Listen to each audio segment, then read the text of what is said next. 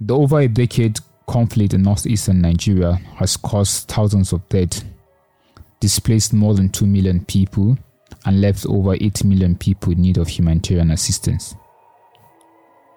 The violence has led to loss of livelihood, destruction of trade, and other commercial activities.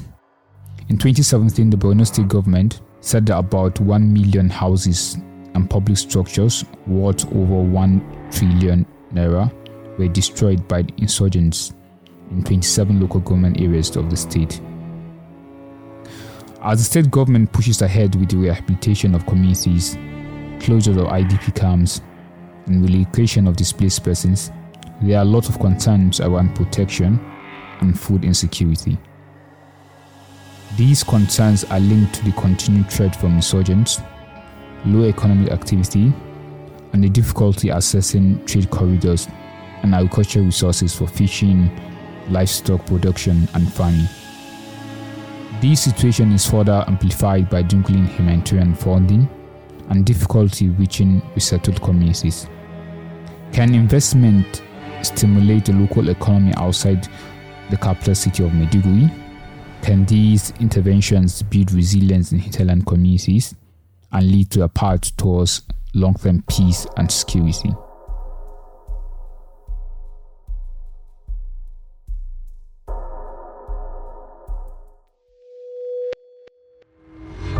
Hello, welcome to the Crisis Room, a podcast from Human Angle. I am Murtala Abdullahi, standing in for Maryam Mustafa.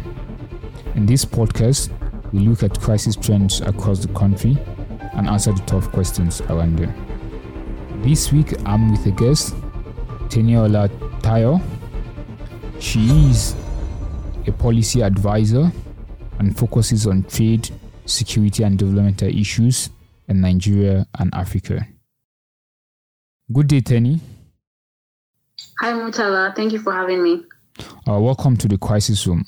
What else do you want to tell us about your background?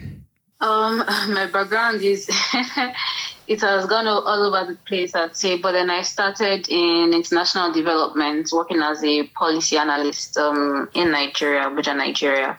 And then I also worked in international security, so which covers all of the work I've done on the Boko Haram crisis and the Chad Basin, but also now, bringing in international trade and international business, which is now asking the question of how can the private sector, how can industry, or just really how can the creation of jobs help address some of these fundamental issues that lead to insecurity. So in a nutshell, that's who I am. I'm currently on a fellowship at the European University Institute, and I'm also an associate researcher with the West African think tank. Wow, quite a broad portfolio, and it's quite interesting in terms of the nexus between trade, security. There is a lot of conversation around that, and for us, that's what we'll be discussing today. And so, just to hit the ground running, I would like to get your thoughts on economic pathways towards resilience in the Northeast. You've written a number of papers around this issue, and so I want to get your participation on this subject. Yes, thank you. So I've written 2 papers on that issue. The first one was on socioeconomic resilience of more like micro and small traders in the Lake Chad Basin. So it was really asking the question of how they've been surviving in the context of Boko Haram. So these are like market women, farmers and transporters, even very importantly, because when you talk about economic activity in the region, you have both traders and transporters. Transport is almost like an industry of its own. So we looked at really their survival strategies and found out that many of them just had to switch the kind of work they were doing. So maybe the kind of things they were trading, the kind of goods they were moving around, or the kinds of routes that they were taking. And then the second report was looking more at the other side. So if you remember, first of all, it was about small and micro businesses. And now we're asking the question about medium to large businesses, because these ones are able to create a lot more jobs. And really asking the question of how, some of them have been surviving in the context of Boko Haram. And for a very specific reason, because now there's some work to try to bring in the private sector even more to the region, to create the jobs that we know that we all need in the country, but even more so in the north and in the northeast. But to do that, you need to convince them that their investment will yield returns and will not be completely harmed by the conflict. And the only way to do that is to show them what others are doing in the space. So yes, that second report was trying to look at what some big businesses are doing in the region. And I mean, there's some really large ones. You have Coca-Cola, you have MTN, you have, the cement company in Gombe State. I think that's Lafarge. So, and they're able to survive one way or the other, even though they're experiencing the conflict. And there's lessons to draw from that for other organizations that may be interested in moving into the region. The business case is immense, right? So there's a lot of consumption going on in the Northeast, and it's increasing even as pockets of stability are growing. So there's more demand for consumer goods, for beverages, for retail products. People are buying more, and of course, that even the NGO scene there is also driving demand. So maybe I should stop here. yeah. Actually, so there's a lot of variables around in terms of trade, and also when you look at it from a micro, in terms of the micro basis, and as you also mentioned, in terms of the larger investment, like from Coca-Cola, Esteria, but also we look at like from small scale entrepreneurs and businesses, so from the people selling fish to the people doing other in terms of agro products. So when you look at it, for example, when you go to Maiduguri, there's a lot of hustle and bustle. There's a lot of activity when you go to the capital city itself. But when you move outside the trenches, then a lot of things begin to go down. And this is part of the issues, for example, that is driving food insecurity in hinterland communities where authorities have resettled people. And we also know that humanitarian actors are finding it difficult to access those areas. So considering the security risks on these roads, the lack of access to resources, as we earlier mentioned, from farmers to pastoralists and to fishing communities, how do you think the government and international partners can find new ways to bring about food insecurity, inclusive economic growth, and restore livelihoods outside the capital, Maiduguri? Yeah, trade is one of the ways that that is often done. So one way you can help somebody, and in a way that is not even linked to social welfare, is to buy what they're producing or what they're selling. So just create a market for their good, for whatever they're producing, or create some demand. So let them have money in their pocket for what they're producing. But the challenge we have with that now is that, of course, the transport route. So even to move the goods from one place to the other is quite tricky because either it's unsafe because of the insecurity, or the other side, which people don't want to talk about, is that maybe they're being extorted by members of security forces that are on that route, which increases their cost of, really their transaction cost of production and exchange. What I'd say is that, there's some research that has been done on this, and the reality is that given the constraints of even the Nigerian security forces themselves, not all routes can be protected. It will be good to have an assessment or do an assessment of the routes with the highest traffic. So which are the key routes between some of these rural areas and then the city center or areas that are a bit better connected, and then how can those ones be secured? So how can we focus security on those ones so that anyone that's trying to connect from a particular side to the center or to a hub can know that, okay, this is where I can pass, and then I know that my goods will be able to get to where they are going securely. But aside trade, because trade is one way to increase incomes, there's also the issue of capacity building. So I know that the Borno State government, for example, has been quite focused on this. So they build a lot of skills development centers. They try to train people on this one, on that one, on that one. I guess we can ask the question of to what extent those efforts are being spread across the states and not just concentrated in particular areas. But even aside that, it's the question of uptake. So when you train people, the idea is that there should be a space that is going to accept them after they're trained, or there should be a market that is going to accept whatever they're going to be producing after they're trained. So I think a lot more efforts needs to be, put on the second part of things. So you don't just train people and then just leave them. Even if you give them some money to start up, I think you need to give them a bit more resources than that. So it would be good to even know, in more clarity what the skills levels are in these areas. Because yes, we may think that they're largely agrarian, farmers and fishers, but it's possible that there's a second generation that is a little bit more connected. It's possible. Young people just find a way to educate themselves, to somehow embed themselves. Maybe they're on Facebook. It's not impossible, right? So it would be good to have a more accurate understanding of the different skills levels available in the spaces, and then figure out how to embed them into the state economy, but also the national economy and then the regional economy, because you want to create a lot of linkages from one section of the populace to another. So first of all, it's trade, and perhaps focusing resources on securing routes that have the highest traffic as a starting point. And then second of all, it's a very, very detailed skills assessment, and then sort of like effort and resources matching. So if you're doing skills development, make sure that there is somewhere for them to use those skills, maybe by encouraging businesses to come into the region so they can employ them, or make sure that there are markets for whatever they're going to be selling. If you want to train someone how to do tailoring, right, there may not be enough demand for their tailoring services in that city. It may be saturated already, but you need to create linkages with other places that may have more demand. Yeah.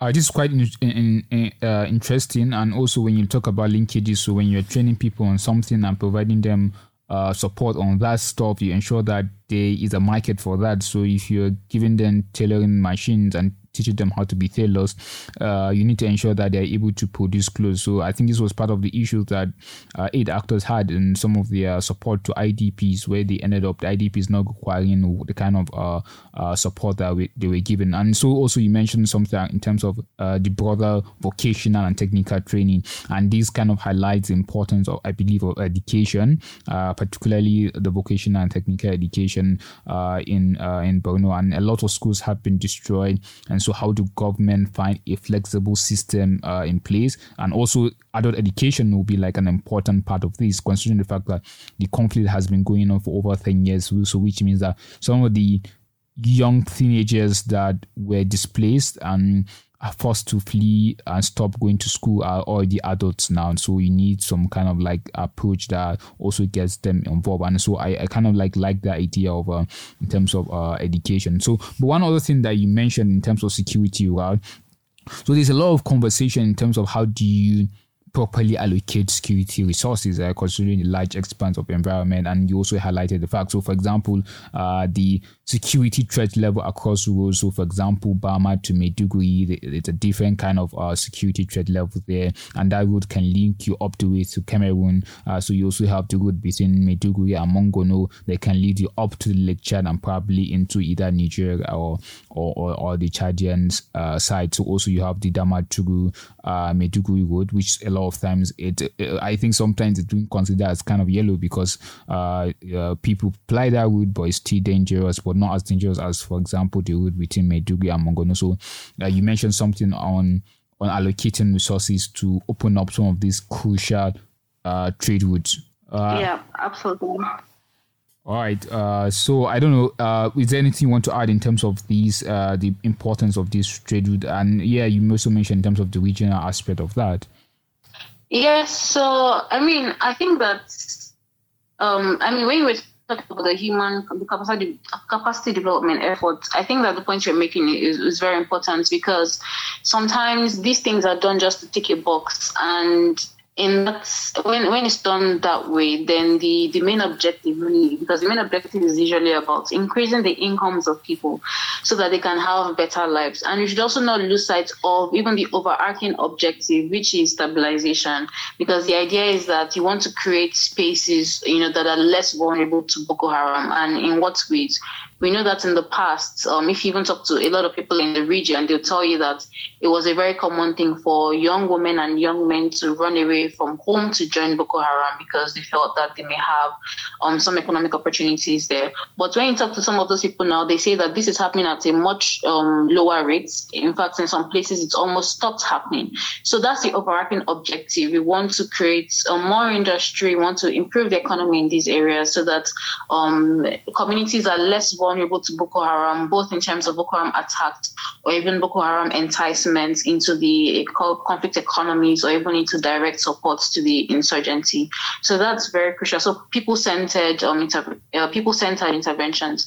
And then on trade, I do think that we know that the Chad Basin was a big trading area before the conflict, and we know how much it's played in the lives of economic actors in the space, and we know how much that declined over time. Talk about fish, talk about pepper, and even some of the other agri produce that were being exchanged in the region. So I think that there should be a lot more focus on trying to revive that, but even also trying to take advantage of broader trade instruments, right? Because even in the Africa level, there's a new free trade agreement in Africa that the Lake Chad Basin could even be seeking to take advantage of, just to put more money in the pockets of people. So, there's a broader point I want to make about why this is important. I don't know if this is the time to do that. Yeah, so you mentioned something, and probably after that you can make that point. In terms of the insurgents, how they exploit the local environment and also economy, and because they understand the importance. So we have the reports that, and also research. I've also wrote one of such in terms of how they exploit the fishing communities, the pastoralists, provide them with a place where they can. Where the animals can get pasture and water, where fishing people can go and catch fish, things that are not accessible for people in government controlled areas, and that's kind of like a way to generate income, to also have the population that they need to support the action that they want to engage in. And so, like you mentioned, it's very important that the state provide these social amenities and opportunities for livelihood as a way of preventing people from getting close or intertwined with the insurgents. So that point that you wanted to make. Yeah, absolutely. So you're spot on. Yes, the insurgents have been exploiting this need for income, right? So the need that the community members have for income, they've been exploiting that very, very broadly by even, like I said, creating markets for them to exchange their goods, by taxing their access to farmlands, or even to producing some of these things. And I know the thing is, this is not even a case of social welfare, because it's not even about the government or the insurgents stashing anybody money. It's literally about them being able to get value for the work of their hands. And it's very important that all of the interventions seek to make sure that communities are not finding themselves between a rock and a hard place in those situations.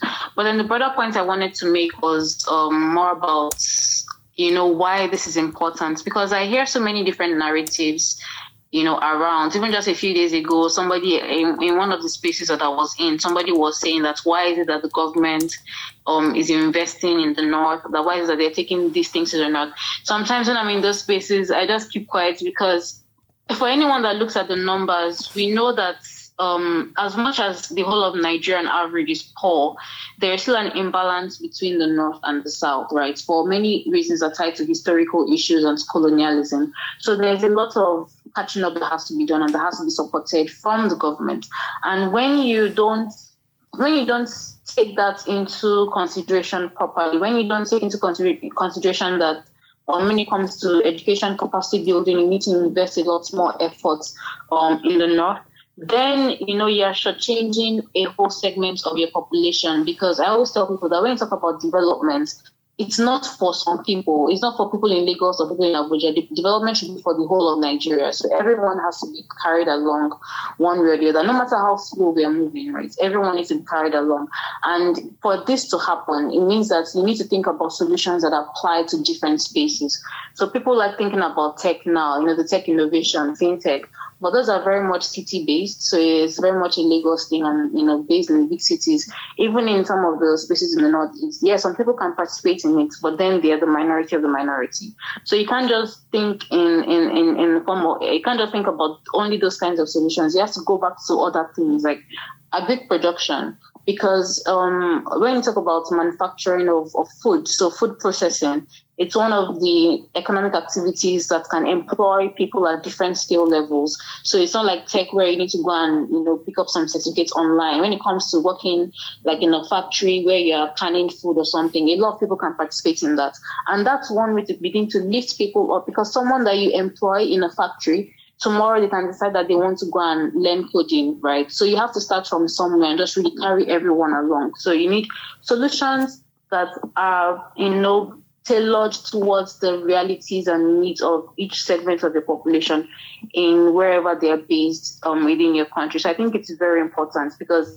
it's the neglect of things like this that's even contributed to Boko Haram emerging, and that's what we refer to as relative deprivation. So everybody's deprived, right? Everybody's poor, but then there's still a relative deprivation that was exploited.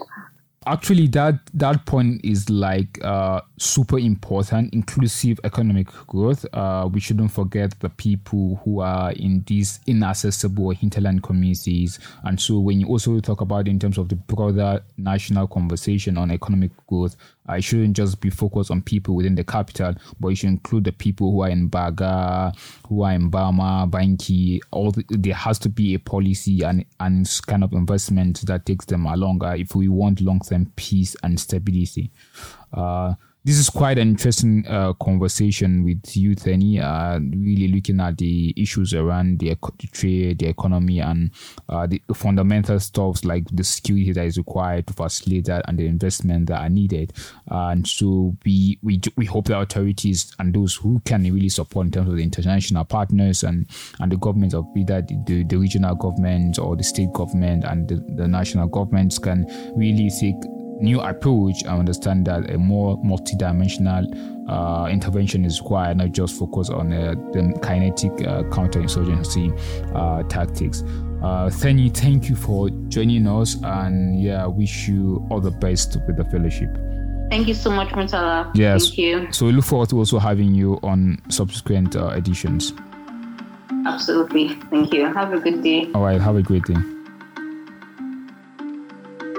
This is an episode of Human Angle Crisis Room. Join in next week for another episode. The producer is Anthony Asemota. The executive producer is Ahmed Sekira.